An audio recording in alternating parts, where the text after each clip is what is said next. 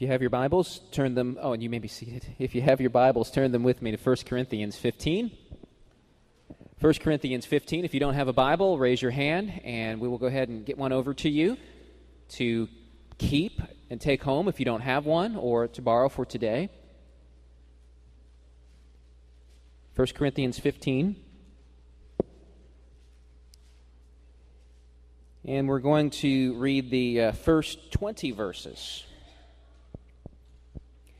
Apostle Paul writes, under the inspiration of the Holy Spirit, "Now I would remind you, brothers, of the gospel I preached to you, which you received, in which you stand, and by which you are being saved, if you hold fast to the word I preached to you, unless you believed in vain. For I delivered to you as of first importance what I also received, that Christ died for our sins in accordance with the Scriptures, that he was buried, that he was raised on the third day in accordance with the Scriptures, and that he appeared to Cephas, then to the 12. Then he appeared to more than 500 brothers at one time, most of whom are still alive, though some have fallen asleep. Then he appeared to James, then to all the apostles. Last of all, as to one untimely born, he also appeared to me. For I am the least of the apostles, unworthy to be called an apostle, because I persecuted the church of God. But by the grace of God, I am what I am, and his grace toward me was not in vain. On the contrary, I worked harder than any of them, though it was not I, but the grace of God that is with me. Whether then it was I or they, so we preach, and so you believe. Now if Christ is proclaimed as raised from the dead, how can some of you say that there is no resurrection of the dead? But if there is no resurrection of the dead, then not even Christ has been raised. And if Christ has not been raised, then our preaching is in vain, and your faith is in vain. We are even found to be misrepresenting God, because we testified about God that he raised Christ, whom he did not raise, if it is true that the dead are not raised. For if the dead are not raised, not even Christ has been raised.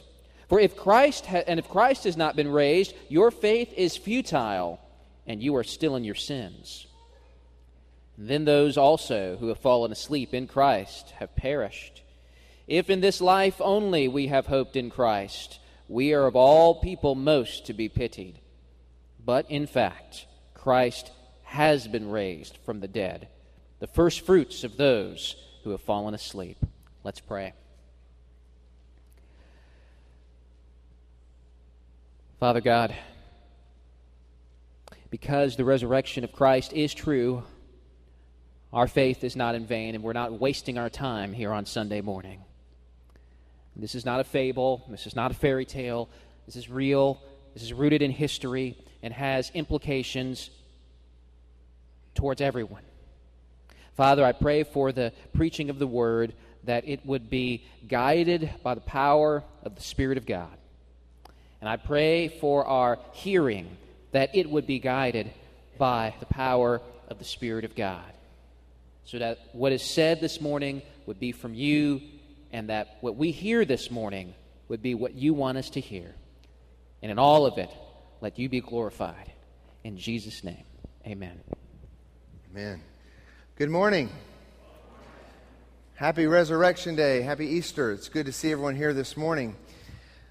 Today is a day unlike any other, more than any other. Our focus should be singular. Our focus should be on Christ alone today. But if you're like me, perhaps Satan likes to attack most on days like today, and you get distracted and you can lose your focus and you begin to think about many other things. And so my prayer for myself this morning, as well as you, is to get our hearts and our minds solely focused on Christ and his accomplishments on the cross and at the empty tomb. And so this morning there's a lot of things that can distract me, but I think there's a lot of things in general that distract the church. As I was thinking about this message today and the centrality of what Paul is talking about, the centrality of the gospel and what the church does, I got to thinking about, I like to take photographs.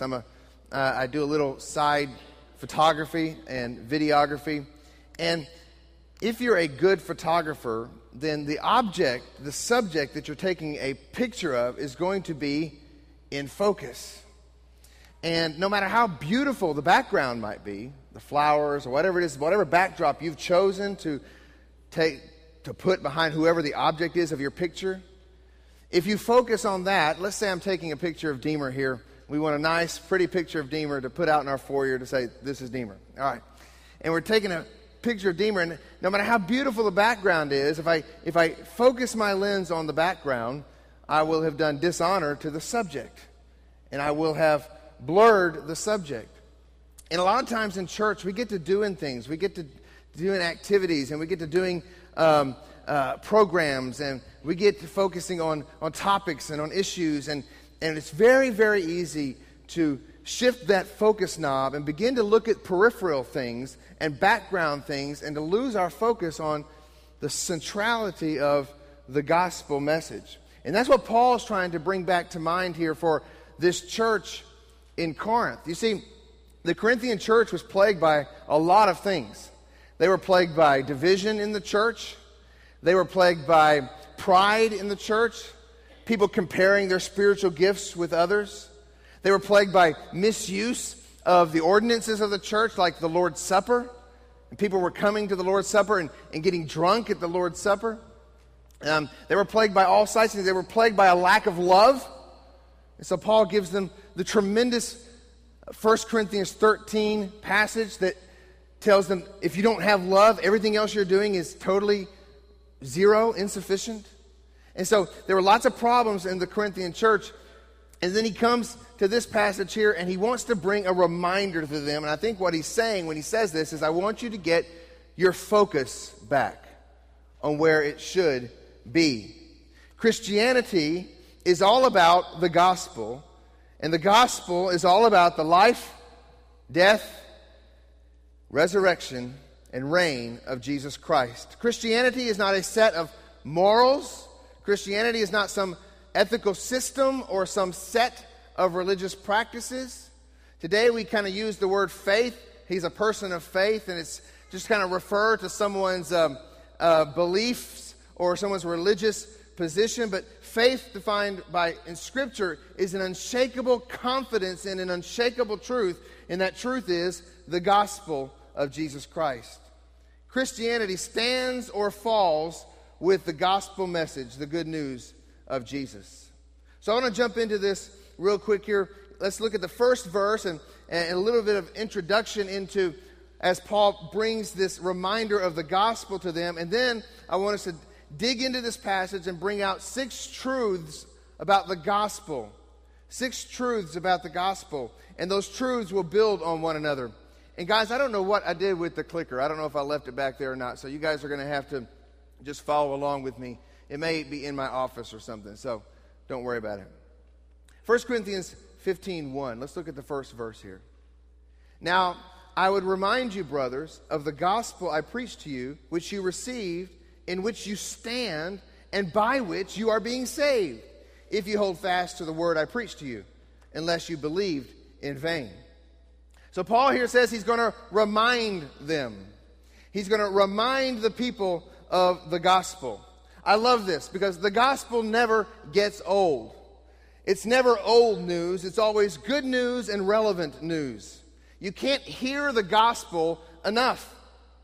The gospel is inexhaustible, and it's the deepest truth in all of Scripture. Okay, if you want to get deep into Scripture, you go to the gospel, because the gospel is the deepest truth of all of Scripture. A lot of times people will go do series on Revelation or on Daniel and think and feel, oh, I'm getting really deep because I'm getting into this prophecy and these complex passages. But the deepest place you can go in Scripture is where Paul takes the Corinthian church to, and that is the gospel. You can't mine its depths enough. You cannot exhaust the implications it has upon our daily living from everything we do. You cannot exhaust the gospel. The gospel of Jesus Christ is the greatest, deepest, most powerful truth in all of Scripture, and we are to be reminded of it regularly. We are to be preaching it regularly. We are to be focusing on it all the time. You can never exhaust its power.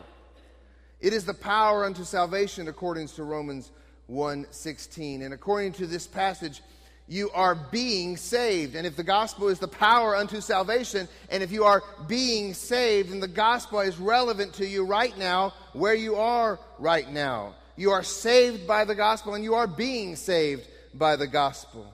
The gospel of Jesus Christ is not some story that we just accept and believe in, and then we go on with our life, or we go on with the rest of our Christianity. The gospel informs everything that we do. In reality, we submit to it. We should submit to it daily. He reminds them because the gospel is always relevant.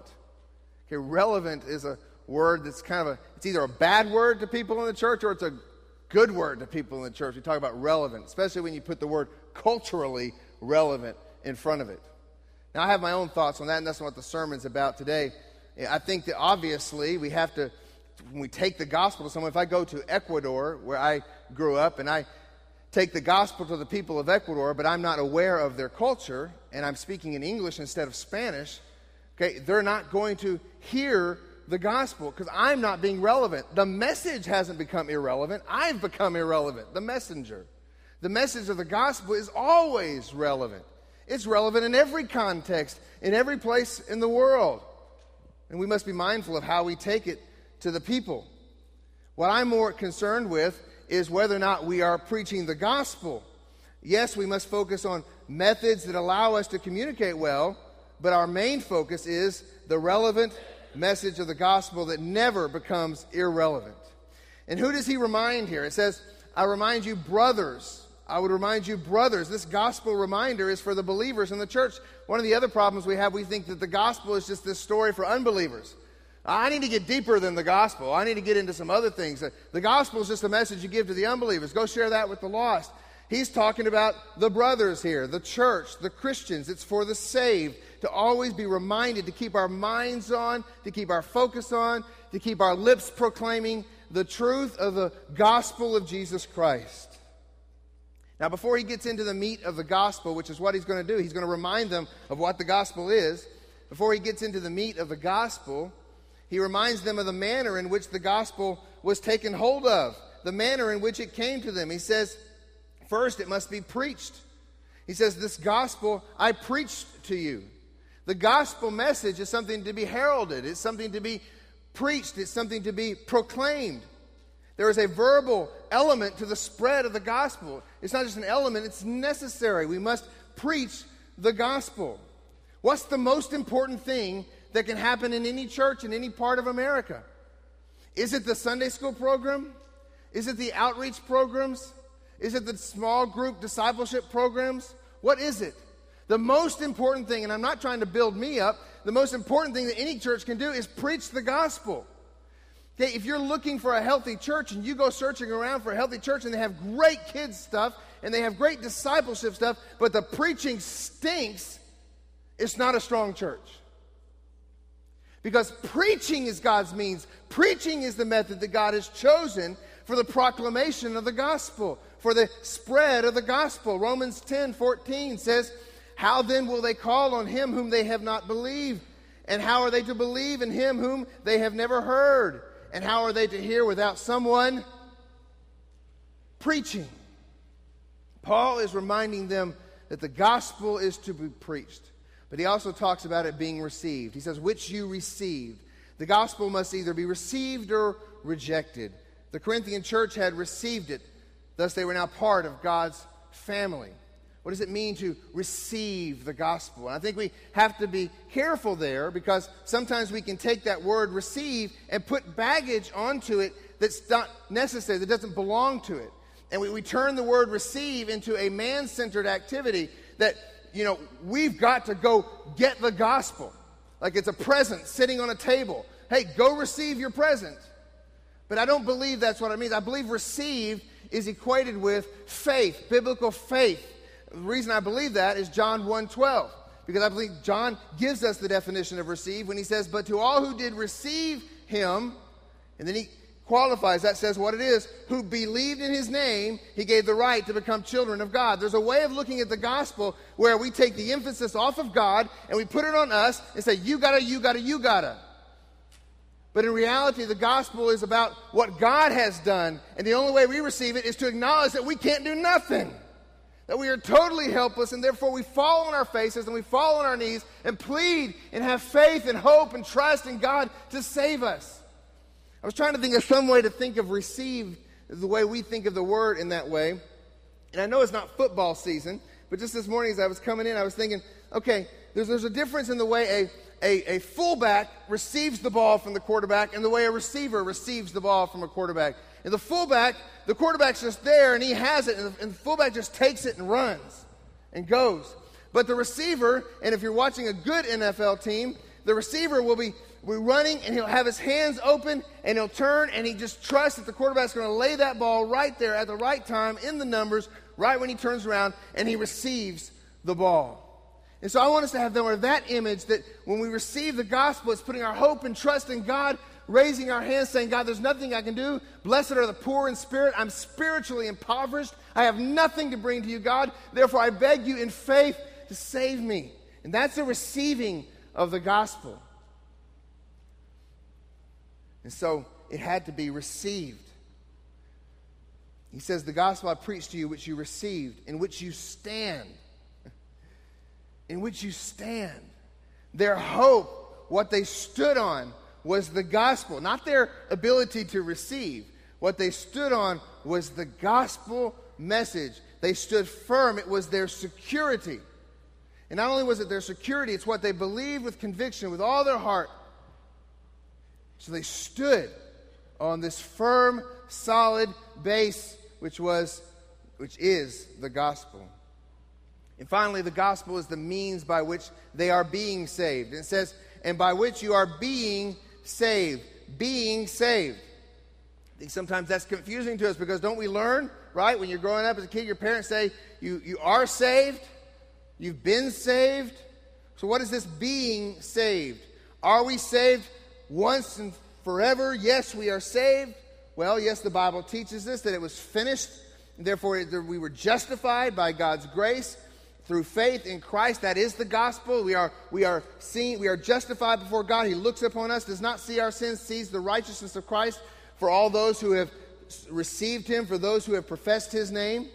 But yes, there's also an element of the gospel in that we're being saved. That's our sanctification by grace through faith in Christ as well. That we are being made into the image of Christ. It's the already not yet reality of the gospel that we talk about a lot of times. The way I like to put it is you are becoming who you already are. If you truly place saving faith in Jesus Christ, then you are being saved, you are becoming who you already are in Christ.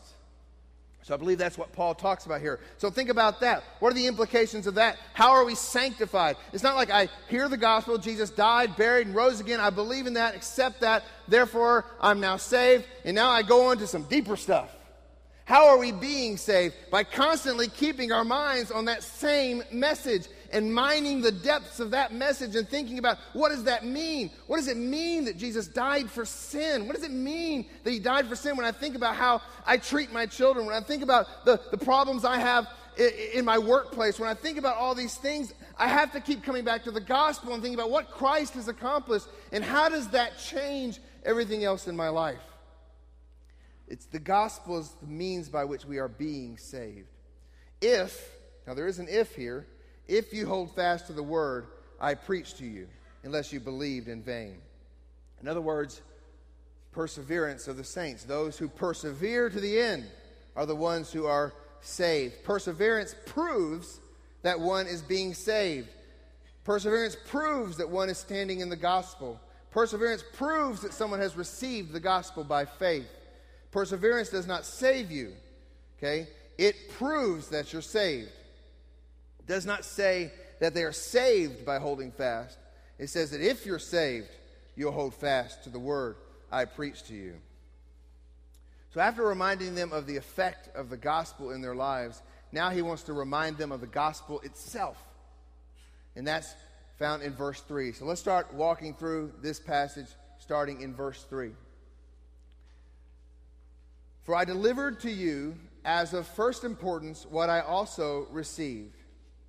For I delivered to you as of first importance what I also received. Now the gospel is this amazing truth that is delivered and received all throughout history. Now Paul himself received direct revelation from Christ. He goes out of his way to point out that he did not receive it from the other apostles, but Jesus Christ gave him the gospel directly. But for everyone else in history outside of the apostles, it's been something we've received from the apostolic teaching and something we deliver to others. And so that's the beauty. For 2,000 years, this giving, this delivering and receiving has gone on and on and on. It's not something we invent. It's something we receive. Now, the first thing I want us to see is the gospel is the central truth of our faith.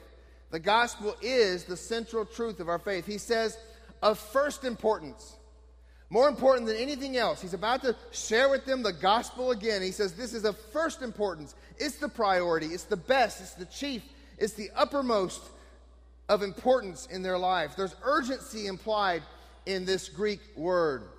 There's nothing more important, nothing more central than the gospel message of Jesus Christ himself. It is the foundation, it is the fundamental truth of our faith. When a coach is helping a team, let's say, what is it, basketball season now, and the teams, I played basketball when I was in high school, and I wasn't very good. Yes, I know you're looking at me and you're saying, 5'8", basketball. Okay, I didn't play much. Okay, I did more of the, hey, Doyle, will you grab the balls over there and bring them out here for us? Okay, that was more my role on the team.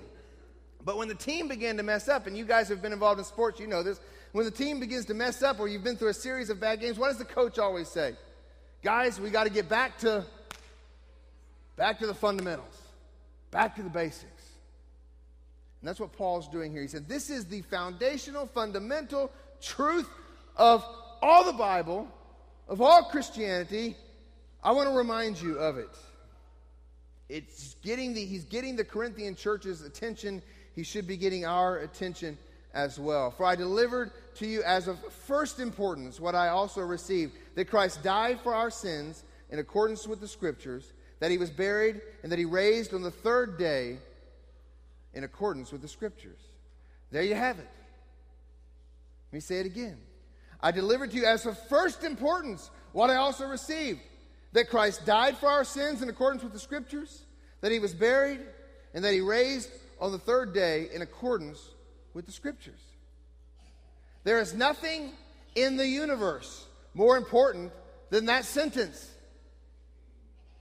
That Christ died for our sins in accordance with the Scriptures, that he was buried and that he raised on the third day in accordance with the Scriptures.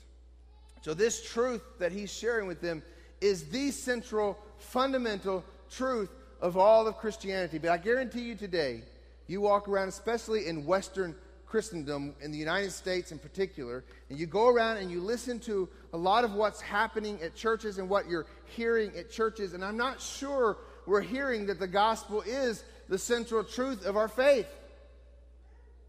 We're hearing that Jesus wants to fix your marriage.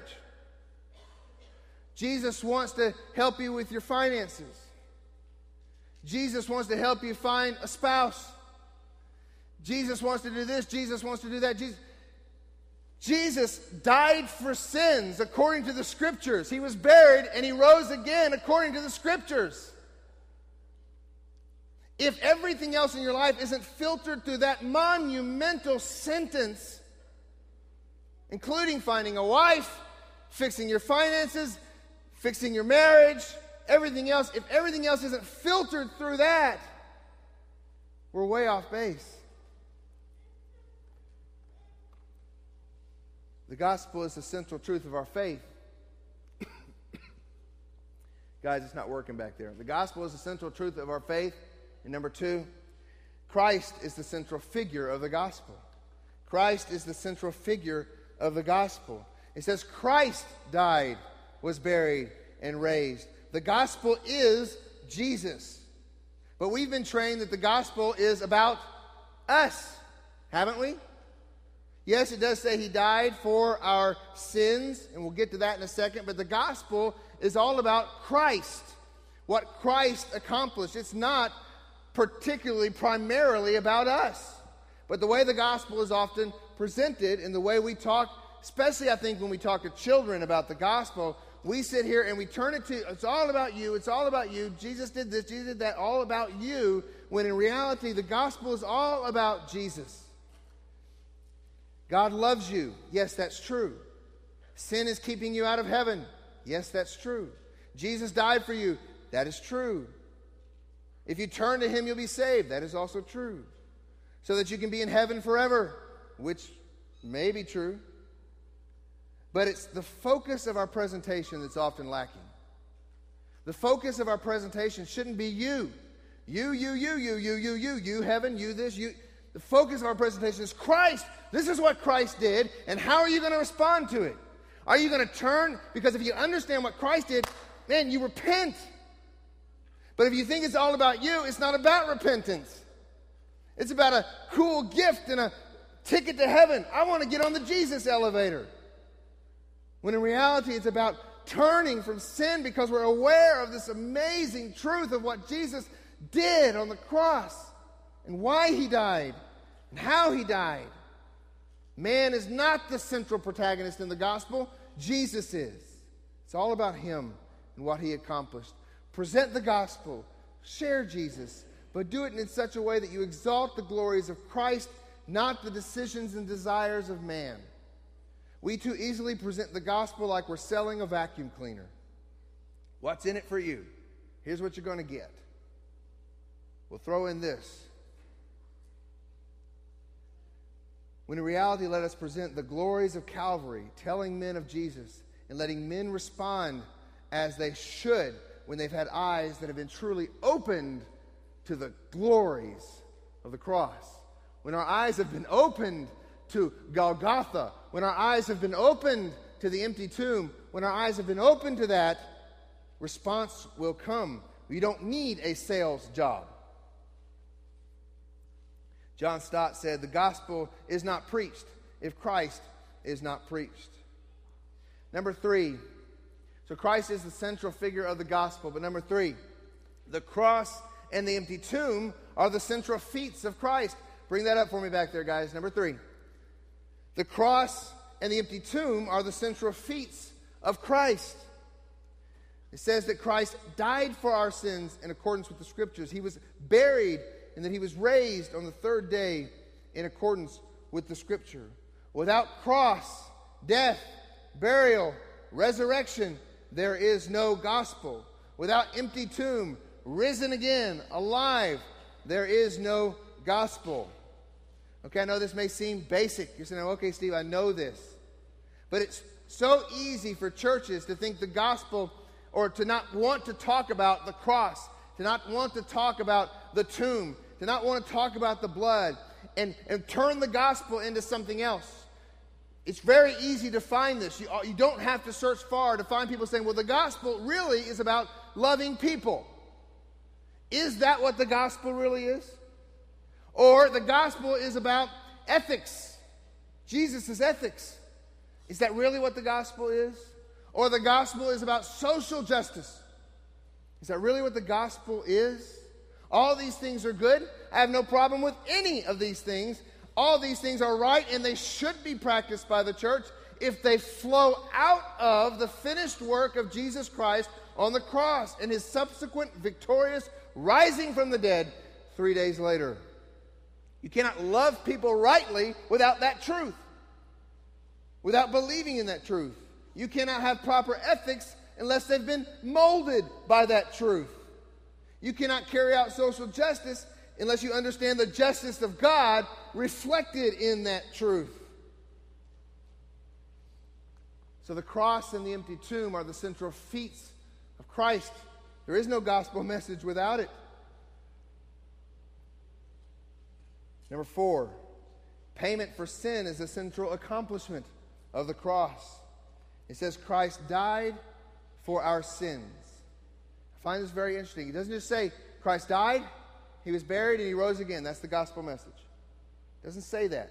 Paul goes out of his way to throw doctrine into this and to say Christ died for something. He died for sins. He didn't just die. He died for a reason. He died to accomplish something. Christ died for a purpose, and that purpose was to atone for the sins of his people by receiving the wrath of God on their behalf and imputing upon them his own righteousness. It is not in much historical doubt that Jesus died on the cross. Most people you talk to believe that Jesus died on the cross. Most historians you talk to believe that Jesus did die. There are some who deny it. But ask any person why. Ask many Christians why. And you'll get some interesting answers. Okay, some people will say, well, he died as a martyr. Just to kind of be a martyr for the faith, and that sort of pumps up the rest of the Christians once he dies. You don't see the disciples very pumped after the cross. Or he was a revolutionary. Or he was demonstrating, this is the popular one today, why did Jesus die on the cross? To demonstrate true love. Or to set an example of sacrifice. Jesus was a revolutionary. He does set an example of sacrifice, and his love is poured out in his own blood on the cross. But not primarily, that's not his primary purpose for going to the cross. He died to pay for sin.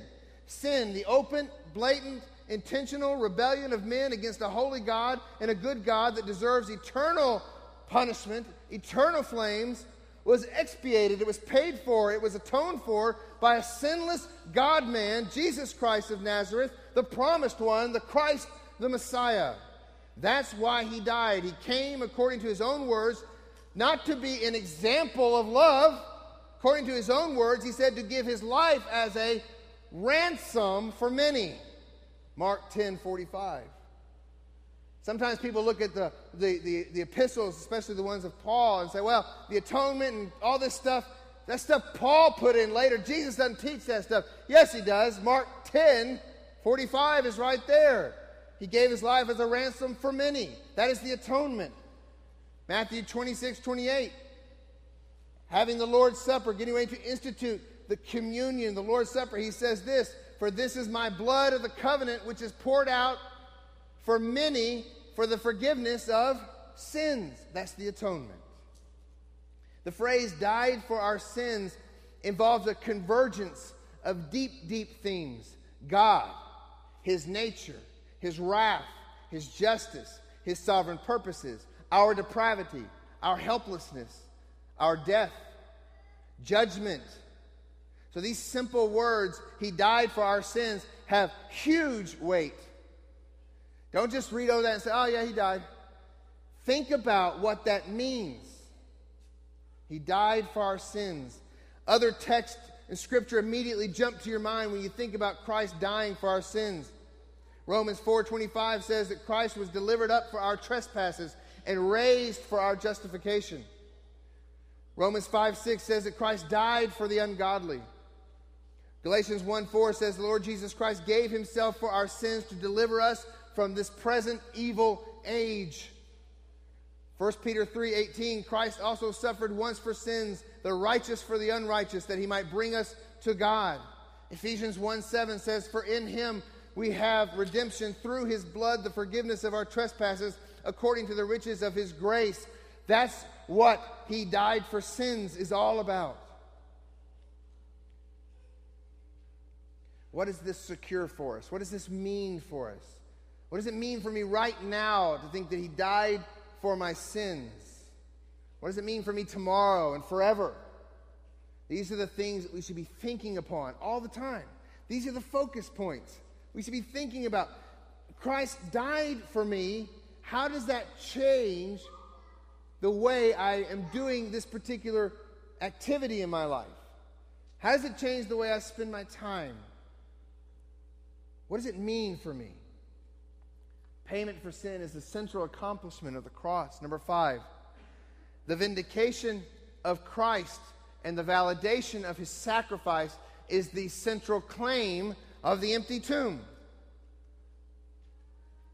The vindication of Christ and the validation of his sacrifice is the central claim of the empty tomb.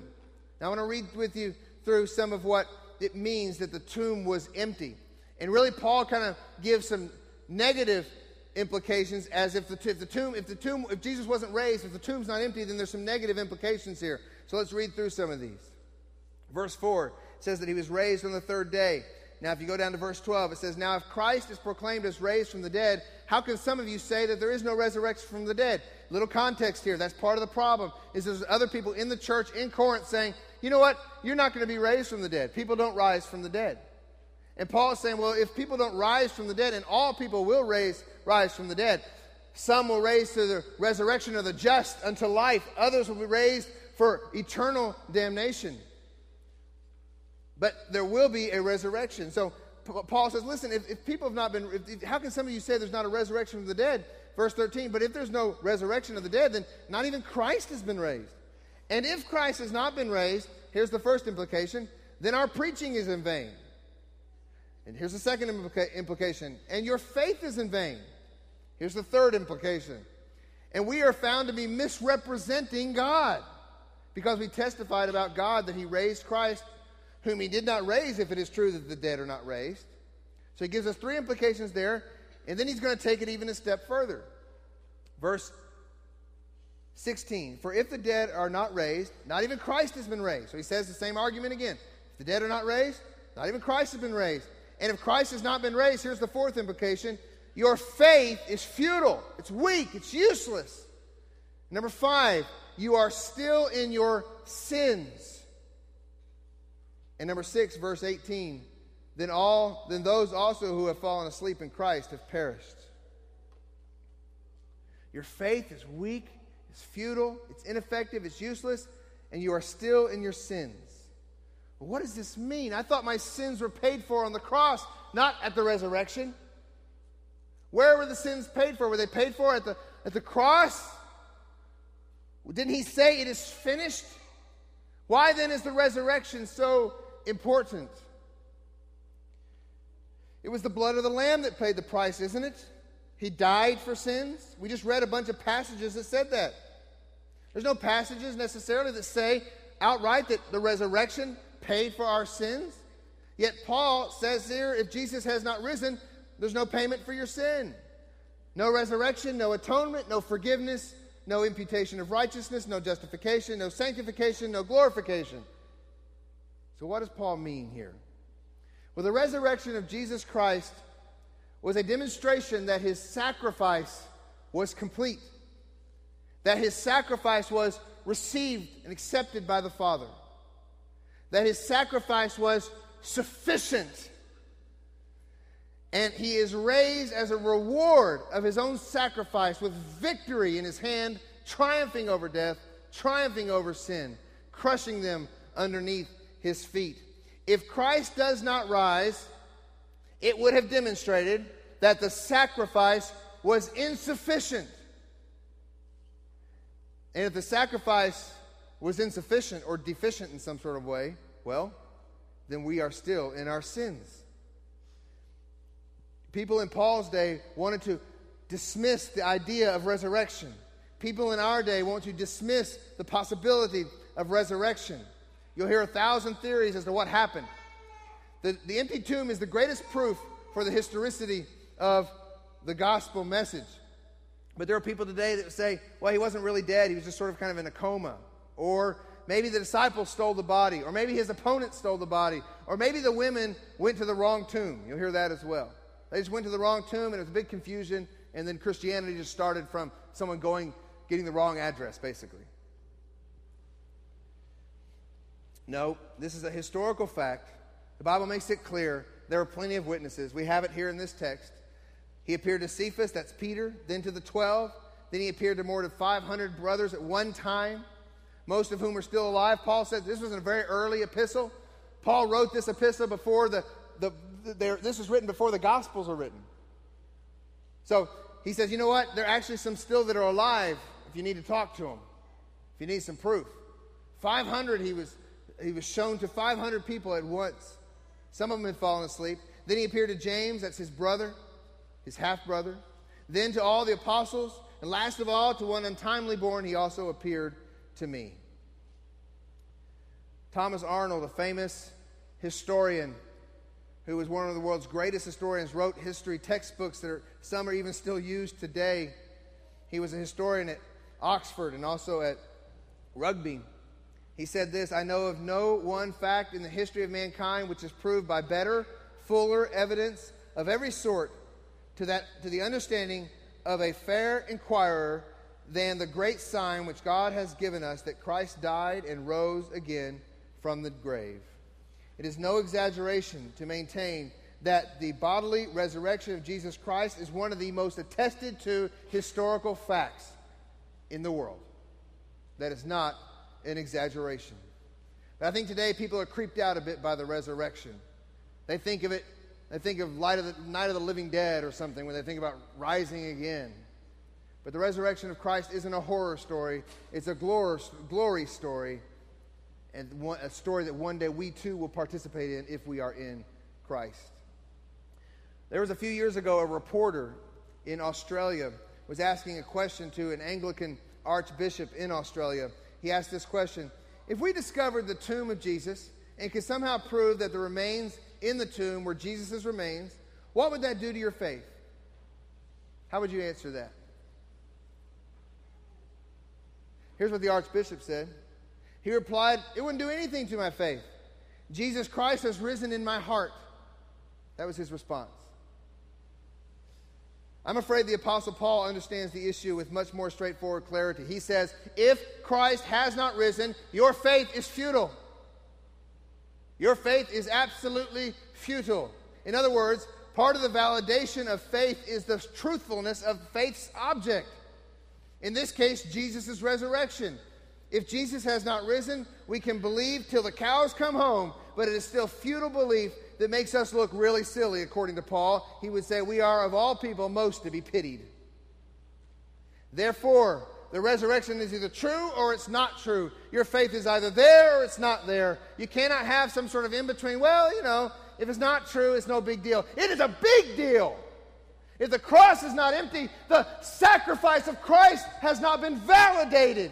It's not been accepted. You are still in your sins, and we're all bound for hell if there's no resurrection. This day is huge. It's huge.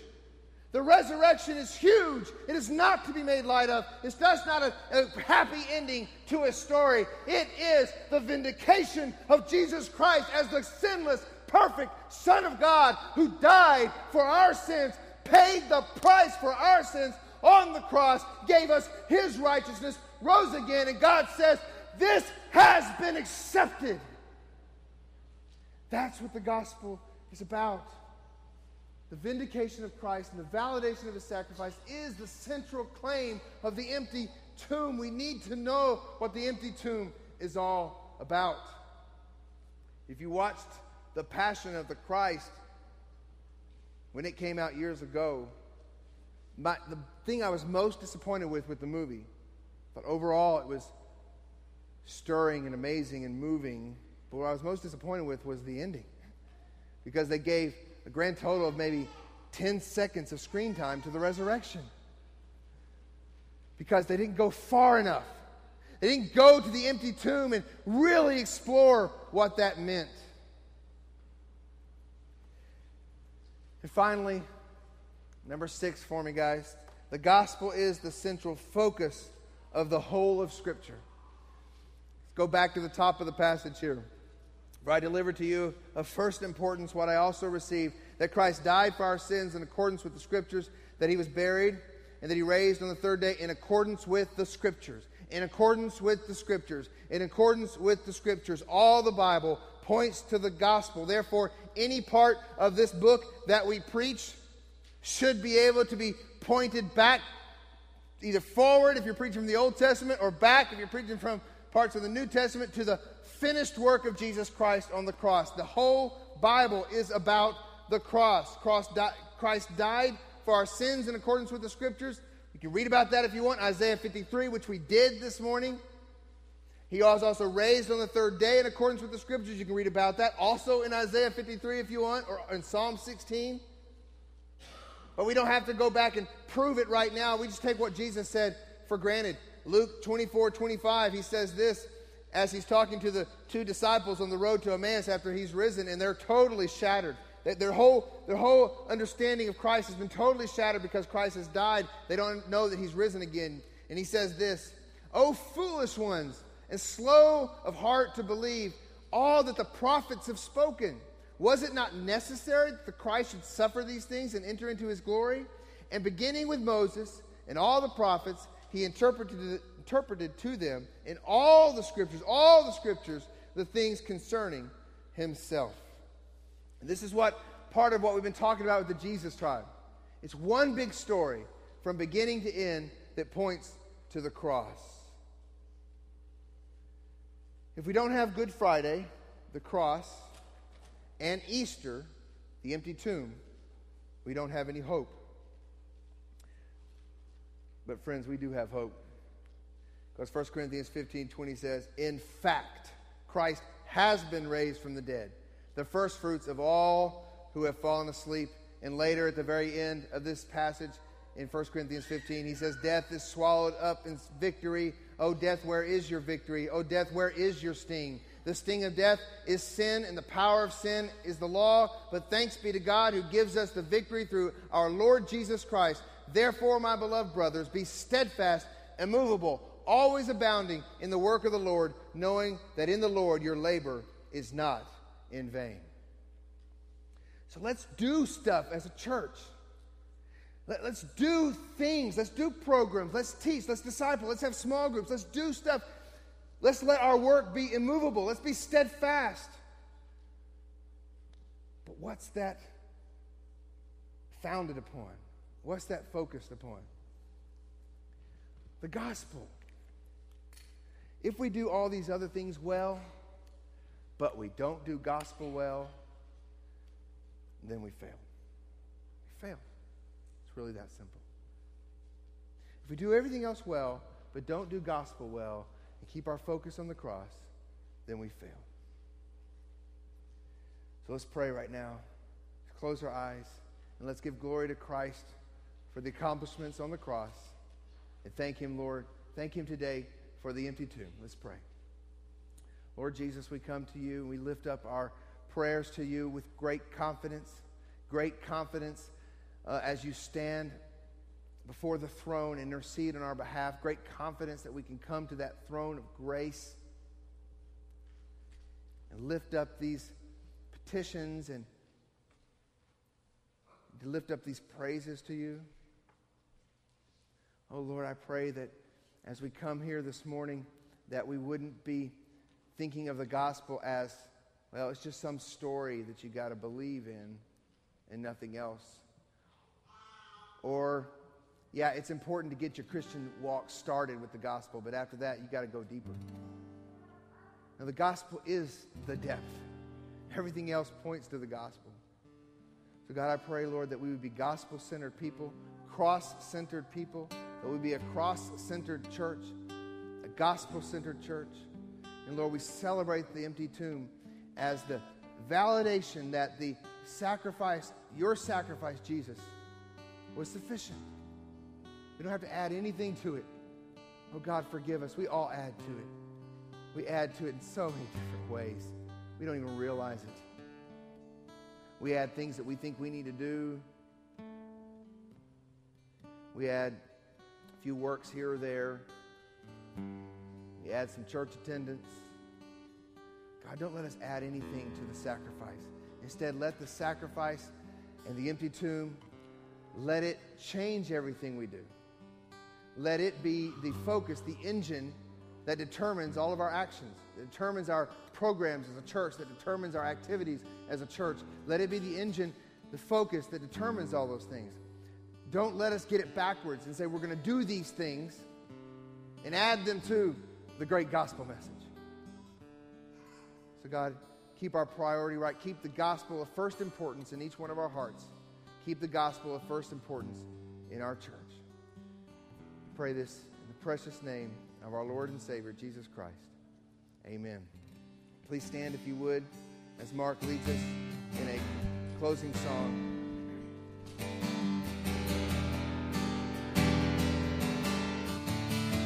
We sing this together. Everyone needs compassion. Love is never failing.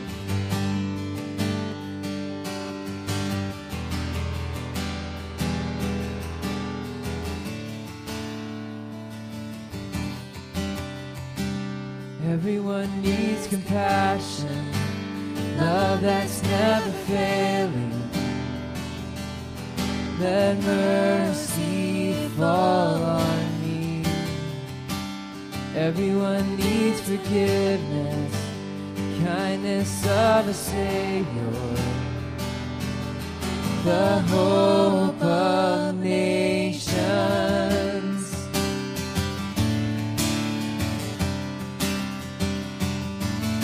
Savior, He can move the mountains. My God is mighty to save. He is mighty to save. Forever, author of salvation.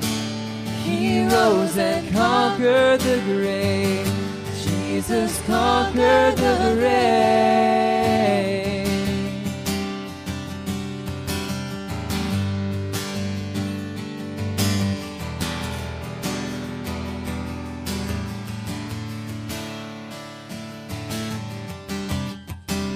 Take me as you find me, all my fears and failures. Fill my life again. I give my life to follow everything I believe in. Now I surrender. I surrender. Savior, He can move the mountains. My God is mighty to save. He is mighty to save. Forever, author of salvation. He rose and conquered the grave. Jesus conquered the grave. Yeah. Shine your light and let the whole world sing, singing for the glory of the risen King. Shine your light and let the whole world sing. We're singing for the glory of the risen King. Savior, He can move the mountains. My God is mighty to save. He is mighty to save. Forever, author of salvation. He rose and conquered the grave.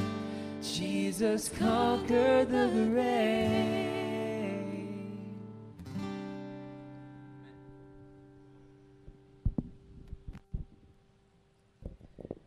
All right, you may be seated, and we're going to move into baptism right now. We have a baptism to do and to celebrate today. One of my favorite scriptures that talks about baptism and really gives a good explanation of what's going on and what we're doing when we're baptizing somebody is in 1 Peter chapter 3, verses 20 and 21. Peter is talking about the days of Noah, where the waters of God's judgment is threatening a wicked world. And Peter talks about God's patience waiting in the days of Noah while the ark was being prepared, in which a few, that is, 8 persons, were safely brought through water. Baptism, Peter says, which corresponds to this. In other words, he's saying baptism is corresponding to that judgment story in the book of Genesis. Baptism, which corresponds to this, now saves you, not as a removal of dirt from the body, but as an appeal to God for a good conscience through the resurrection of Jesus Christ.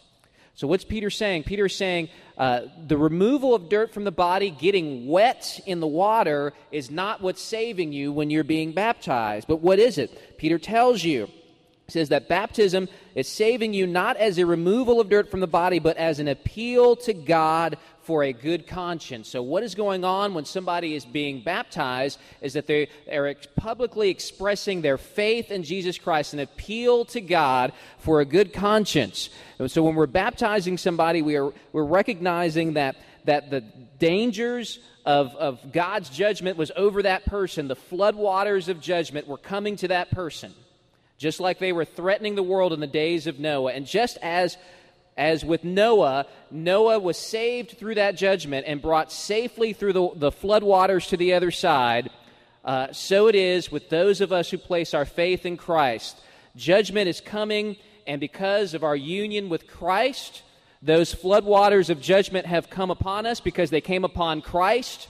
And just as Christ was brought safely through the other side of that judgment through his resurrection from the dead, which we are celebrating today, so it is for all of us who place our faith in Christ, which is why when we baptize somebody, we don't keep them under the water.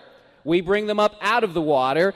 They have been brought safely through God's judgment, and they have died with Christ, and they are now rising with Christ. And that's what we're recognizing when a baptism happens. And so I'm going to turn it over to Steve now. Go ahead, Steve. He's a little chilly.